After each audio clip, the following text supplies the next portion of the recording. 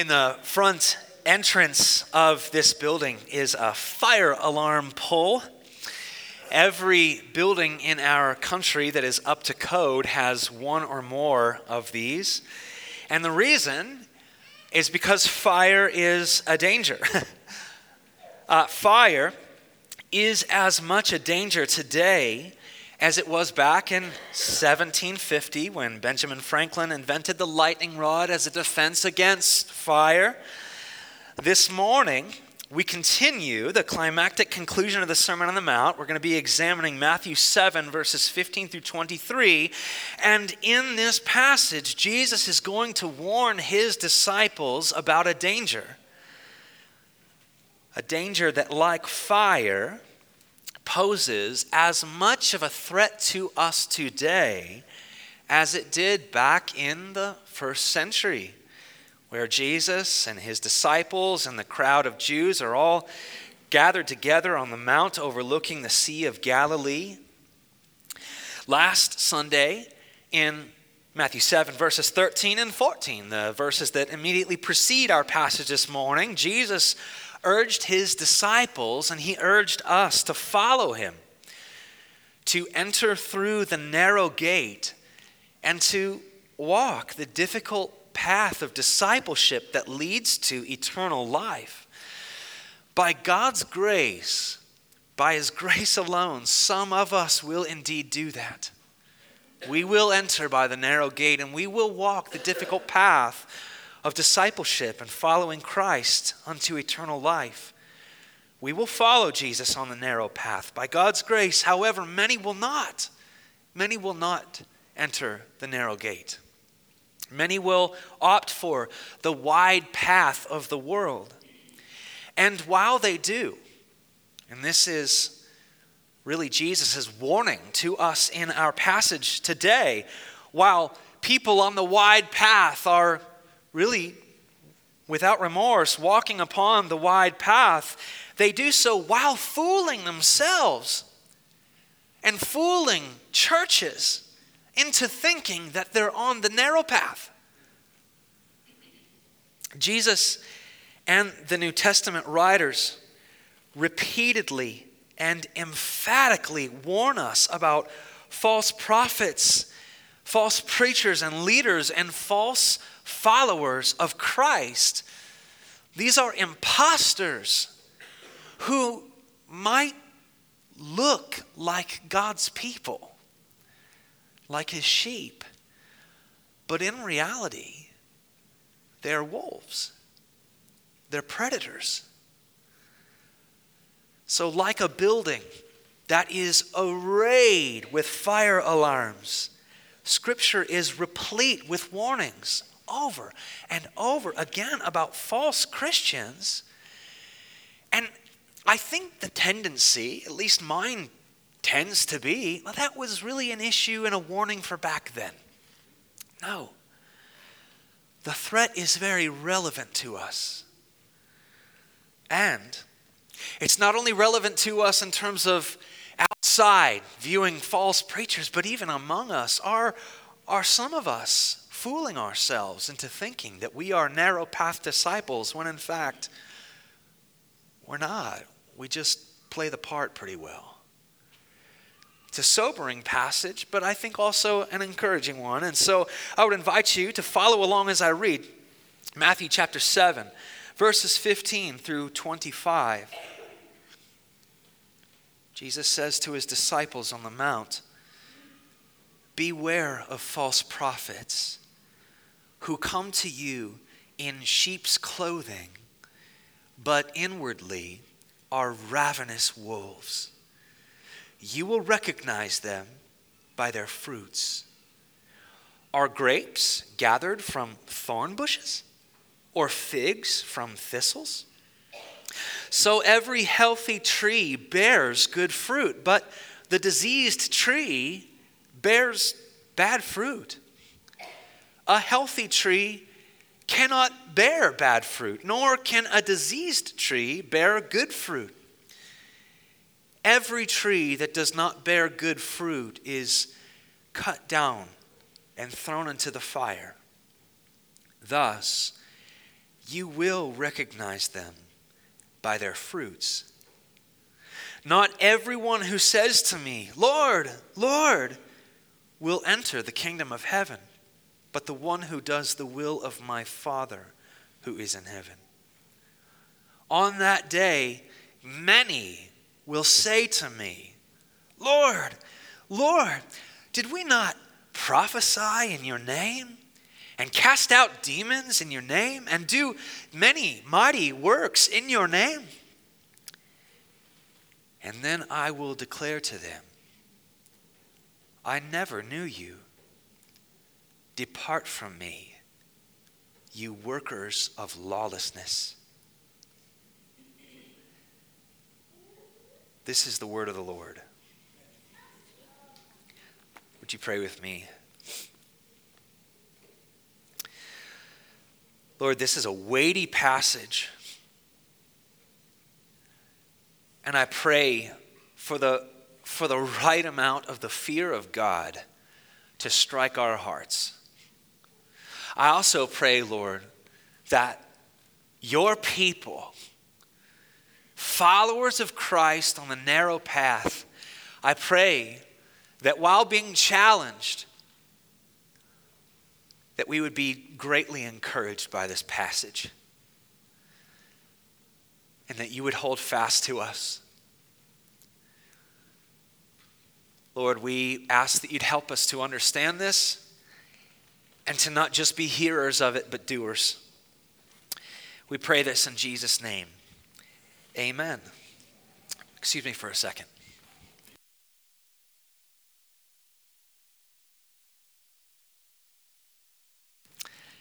You'll always know when I blow my nose because I sound like a trumpet. And 'tis the season. It's allergy season. Sweet mercy. All right.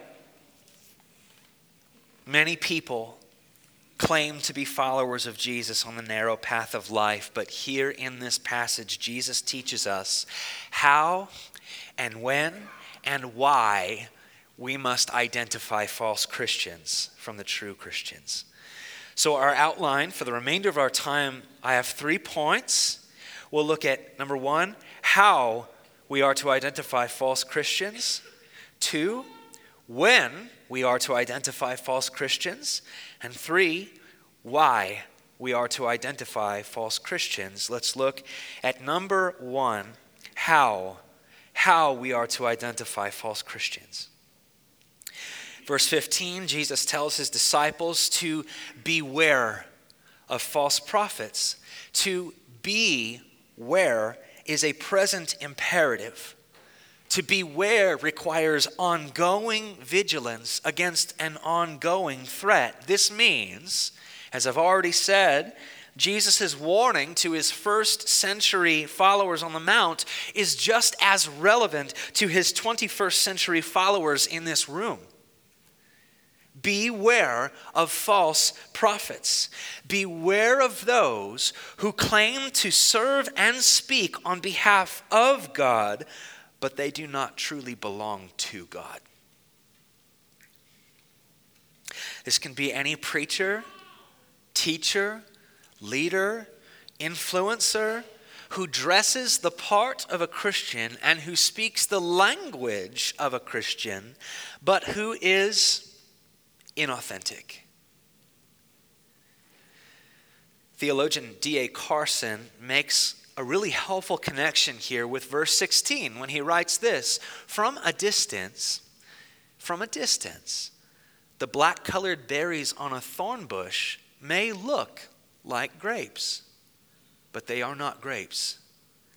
And from a distance, the flowers on certain thistles may look like figs, but they are not figs. When wide path people of the world weasel themselves into narrow path churches and into positions of leadership therein, it is not only subversive, it is dangerous and harmful to the church, to the flock. Like wolves blending in among sheep. So, in order that Jesus' beloved church, his bride, would be kept safe and sound until his glorious return. He teaches us how to identify false Christians. We see him say it twice in verses 16 and 20. He says confidently to us, "You will recognize them by their fruits." Let me emphasize that. You will. You will recognize them by their fruits. Genuine faith in Christ goes hand in hand with the genuine fruit of Christ. Now, please pay special and close attention to this, because the spiritual safekeeping of you and me and this church requires each of us, and I am especially looking at the members of Oaks Church, it requires each of us, the spiritual safekeeping of you and me and this church requires each of us to know how and to be courageous enough to distinguish between true and false Christians. In America today, we've got an array of athletes and actors and politicians who are in the public eye claiming to be Christians. Steph Curry, the basketball player, Chris Pratt, the actor, Donald Trump, Kamala Harris. And in Worcester, we've got Mormons and Unitarians claiming to be Christians, and we've got a growing number right here in Worcester of open-minded churches claiming to be Christian churches. So, are we simply to take their word for it? No, we're not. When any individual, any church, any entity claims to be Christian, we must, now under point number 1, I have an A and a B. We must, A, listen carefully to the faith they profess, and B, look carefully at the fruit they produce. We must listen carefully to the faith they profess and look carefully at the fruit they produce. Let's look at A. Point number 1, A. We must listen carefully to the faith that is professed by any person claiming to be a Christian. Years ago, I happened to be listening to a well-known radio personality. You've probably heard of him, Glenn Beck. I don't personally know Glenn Beck, but I do know that he claims to be a Christian. He claims to be a devout Mormon Christian. As I was tuned in, a listener called in and asked Glenn Beck if he was a Christian. And Glenn Beck quoted from our passage this morning. "Yeah, I am, and you shall know me by my fruits." Now, it may very well be that Glenn Beck is a super-duper nice guy who believes and says spiritual things. But as Jesus illustrates for us with the 2 trees in verses 17 and 18, we see faith and fruit are not mutually exclusive. The faith that one professes informs the fruit that is produced in their life. Remember with me the black-colored berries on a thorn bush.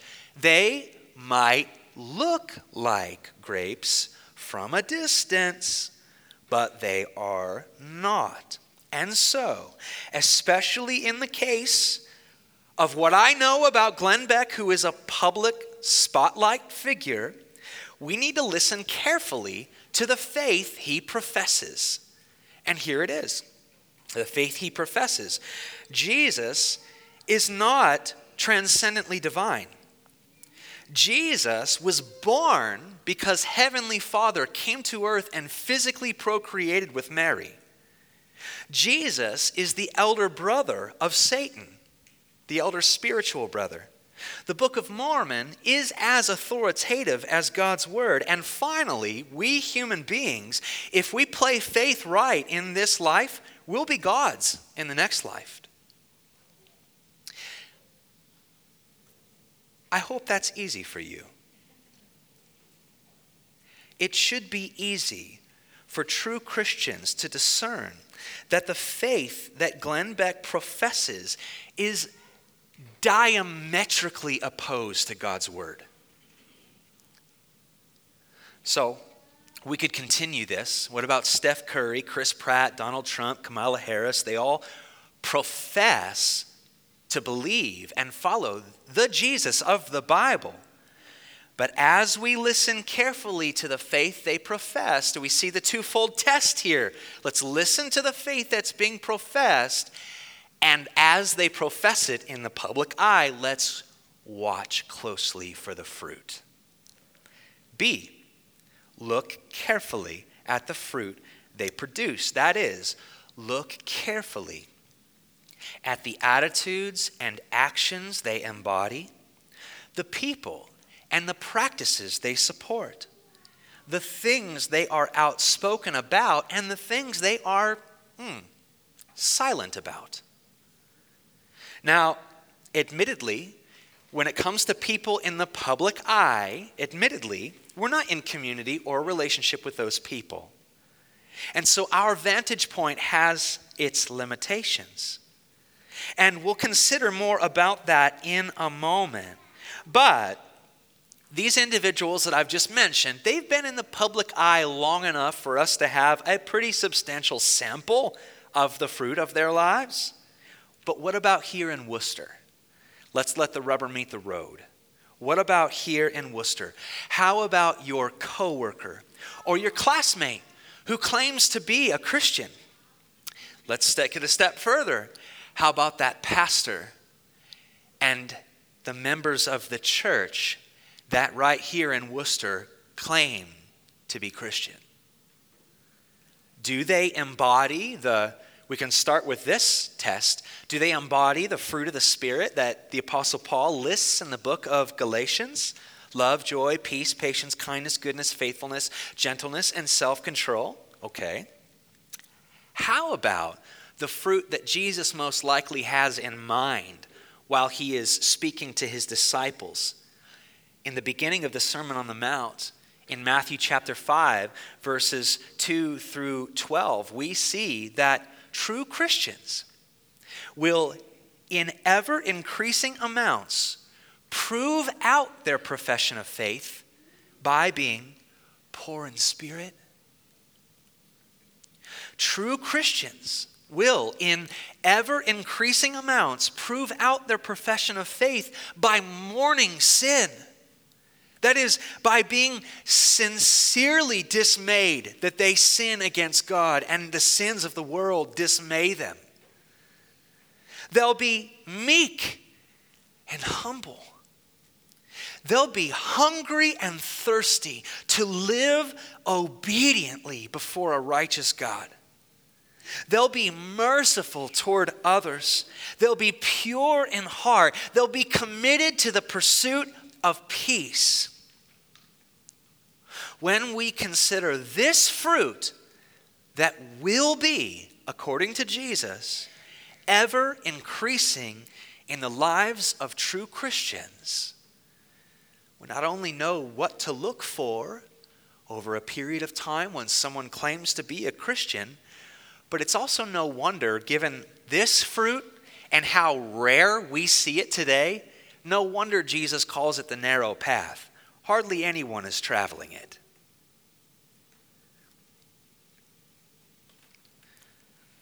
All those in the public sphere claiming to be Christians, Donald Trump, would he pass that test? Kamala Harris, would she pass that test? The person in your cubicle who claims to be a follower of Christ, does he or she pass that test? Jesus is telling us what to look for. And he says to beware. Because church, you might very well, and I am included in this, we might be flirting with disaster by bringing in closer to the flock people who ought not be there. Nowhere near, in fact. When any individual or entity claims to be a Christian, we must listen carefully to the faith they profess, and we must look carefully at the fruit they produce. This is how we are to identify true and false Christians, and it is a dependable process. Jesus, Son of God, gave us this process. But it isn't necessarily an easy or quick process, and in fact, that leads us to point number 2, when we are to identify false Christians. Now, this will be a shorter point. I think, though, it's important enough to merit being its own point, to carefully listen to and to carefully look at an individual who is claiming to be a Christian. You guys, it requires time. Time, and in most cases, not talking about the people who are claiming to be Christians in the public sphere and underneath the limelight of easy visibility. I'm talking about people here in Worcester. We need time with them, and we actually need to be in close proximity. We need a degree of nearness to really observe, to fairly observe, to observe over a period of time and not just on a bad day. I'm always bothered. I have done this myself, but I'm always bothered when professing Christians make pronouncements about other professing Christians with whom they have had little to no interaction. Like, oh, the coach of that team, he's a Christian. He wears a WWJD bracelet. You don't know that. I mean, he might wear a WW. You don't know him. And neither do I. Oh, the president of that company, he's a Christian. He's read A Purpose-Driven Life. I've heard him talk about it. So what? Oh, the principal? Oh, here's one for you all. The principal of that school, she is definitely not a Christian. She doesn't have a Trump sign in her yard. Scathing, pathetic, and true. Pathetic about us and how easily and quickly we drop the gavel because of something stupid. Can we please stop with these sorts of pronouncements that require little to no time and little to no proximity for listening and watching? The process of identifying true and false Christians requires time and proximity, and that means, hear this, we need to be a bit slower. We need to be a bit slower about endorsing, that's a Christian right there, Christian. That right there, nope, not a Christian. We need to just be slower. Just take a chill pill and listen and watch for a period of time.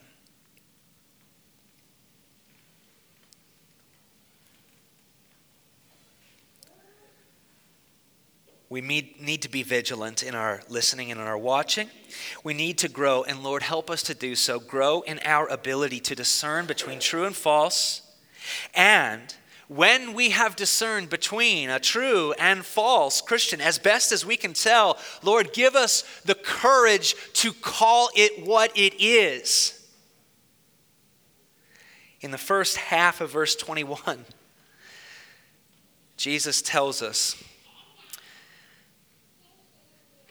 not everyone who says to me, Lord, Lord, will enter the kingdom of heaven. Verses 21, 22, and 23 are some of the most unsettling verses in all of Scripture, and they should be. And what Jesus tells us here shows us why we are to be all the more vigilant to identify false Christians. And it leads me to point number 3. Why we are to identify false Christians. Verse 22, oh my goodness. On that day, Jesus says, when I return, many people are going to say to me, Lord, you're back. We've been waiting for you. It's great to see you. We did. While you've been away, we've been doing a lot of impressive things in your name. We prophesied here and we cast out demons there. And now that you've returned, just like you said you would, isn't it time that we enjoy some eternal life together, right? No. No, Jesus will reply to many people. Verse 23, in all your supposed faith, in all your prophesying, in all your showy appearances of Christian faith, Despite the fact that you've prayed out loud on the street corners like the scribes and Pharisees in order for everyone to hear you. Despite the fact that you've given offerings and you've fasted in order for everyone to see you. Despite the fact that you have dressed yourself in witness wear t-shirts and gone out on street corners and you voted for all the Republican candidates who seemed less evil than the others. Despite all of those things, guess what? And hear this, this is unsettling. Despite all of that, I never knew you. I never knew you. You were never broken and contrite before me in your heart over sin. You were never cut to the heart by the good news of my gospel. You were never truly repentant for your sin. You said sorry when you were caught. You may have kept yourself from physically murdering your neighbor, but you clung to anger in your heart. You may have kept yourself from physical adultery, but you were as lustful as the day is long. I never knew you. You never truly have trusted me. You never have truly obeyed my Father. You've never truly taken that one extra step when you know you've got this sin that has been in your life for years and years. You know you have the power by my Holy Spirit to overcome it, and you never did. I never knew you. Depart. Go the way that your life has always desired to go, into the realm of lawlessness and weeping and gnashing of teeth.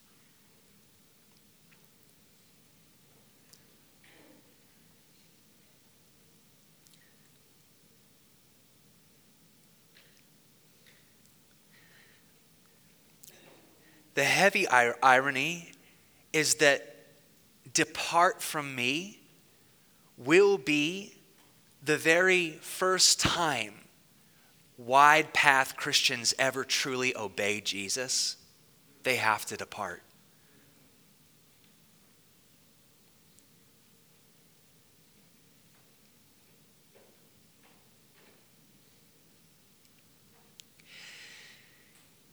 If these scathing words make your heart drop, that's good. That's a good sign. If these scathing words make your soul tremble, that's good. It's a good sign. Because, now hear this, brothers and sisters, only by the Holy Spirit do you even care. Only by the Holy Spirit are you asking yourself right now, do I know God? Am I known by Him? Only by the Holy Spirit. Scripture says explicitly, only when the Holy Spirit enters your heart and regenerates you and you are born again, only then can you call upon Him as Lord. Otherwise, you wouldn't care. Or you would care on the surface,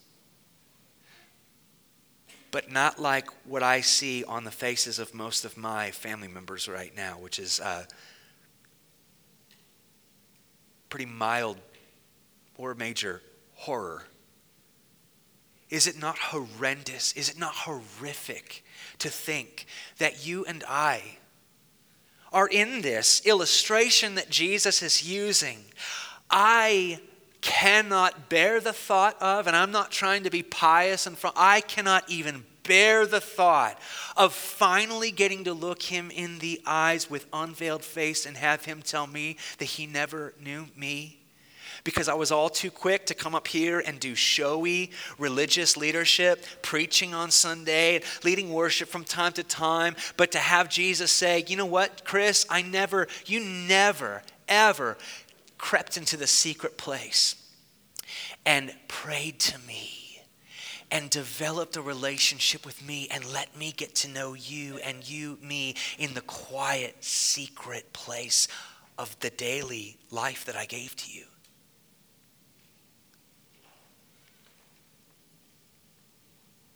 Maybe thinking through this passage, and it's heavy, and it should be heavy.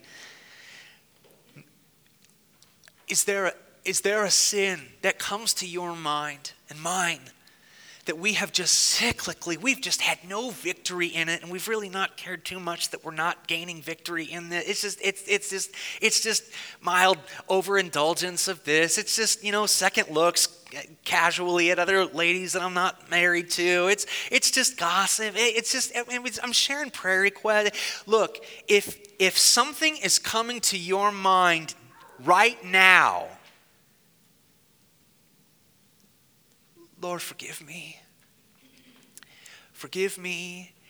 Help me to see the urgency.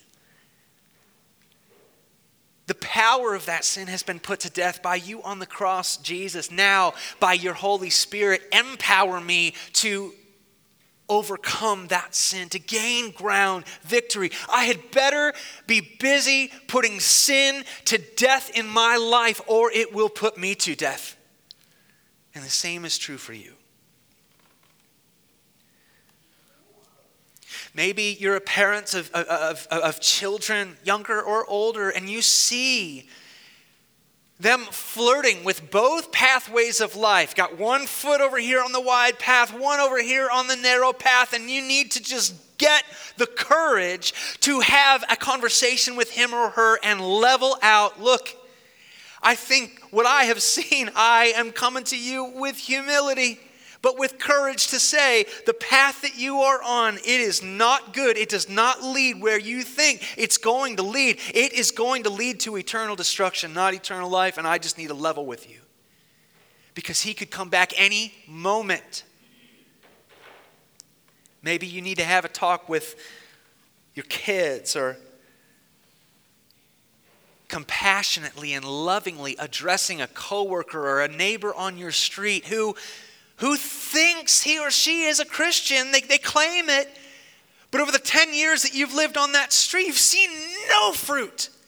None whatsoever. And their profession of faith is just mediocre at best. Here's the gospel. God is love. Okay, he is love, but what about you? A rebellious sinner who deserve eternal condemnation, but Christ. That's how much God has loved you. To send his only begotten Son into the world to live, die, and rise to live the life that you have not, willfully, disobediently. I want to hear that kind of profession of faith from you. And then trust in the risen Lord, who is God the Son, who is coming back with glory and power soon to collect his bride, who are all walking the narrow path right now. Lord, give us a courage and a love. See, I am so tired of, in this city, seeing signs in front yards that say, in this house, love is love, right? I love people by letting them live however they want all the way down into the grave. That is not love. They've hijacked our word. May we have the courage and the love and the compassion to not only call out in love when we see someone looking a lot more like a wide path follower than a narrow path follower, may we also have the ability to discern ourselves. Because, well, Peter writes about this, and I don't have it in my notes here. 1 or 2 Peter chapter 1, he says this: to make your calling and election sure. Always checking in on myself, always seeing if I've grown too comfortable with all of these sins that, you know what, the Holy Spirit has empowered me to overcome them, and I'm just settling. I'm just wide pathing it right now. Oh Lord, convict us if that's us, and lead us to true repentance. The genuine fruit of Christ will only be produced when genuine faith is professed. If you are tremoring in your heart after this passage, that is a really good sign. And I want to bolster you with another passage from Philippians chapter 1, when Paul writes to the church in Philippi, and he says, I am sure of this, that he who began a good work in you will bring it to completion on the day of Christ. He will do it. Allow the conviction to drive you to your knees in repentance as we sing. And allow the power of the Holy Spirit to help you this day to overcome the sins that causing a lot of us to walk with a limp. And that shouldn't be for us narrow path Christians. Let's pray together, and then we'll sing together.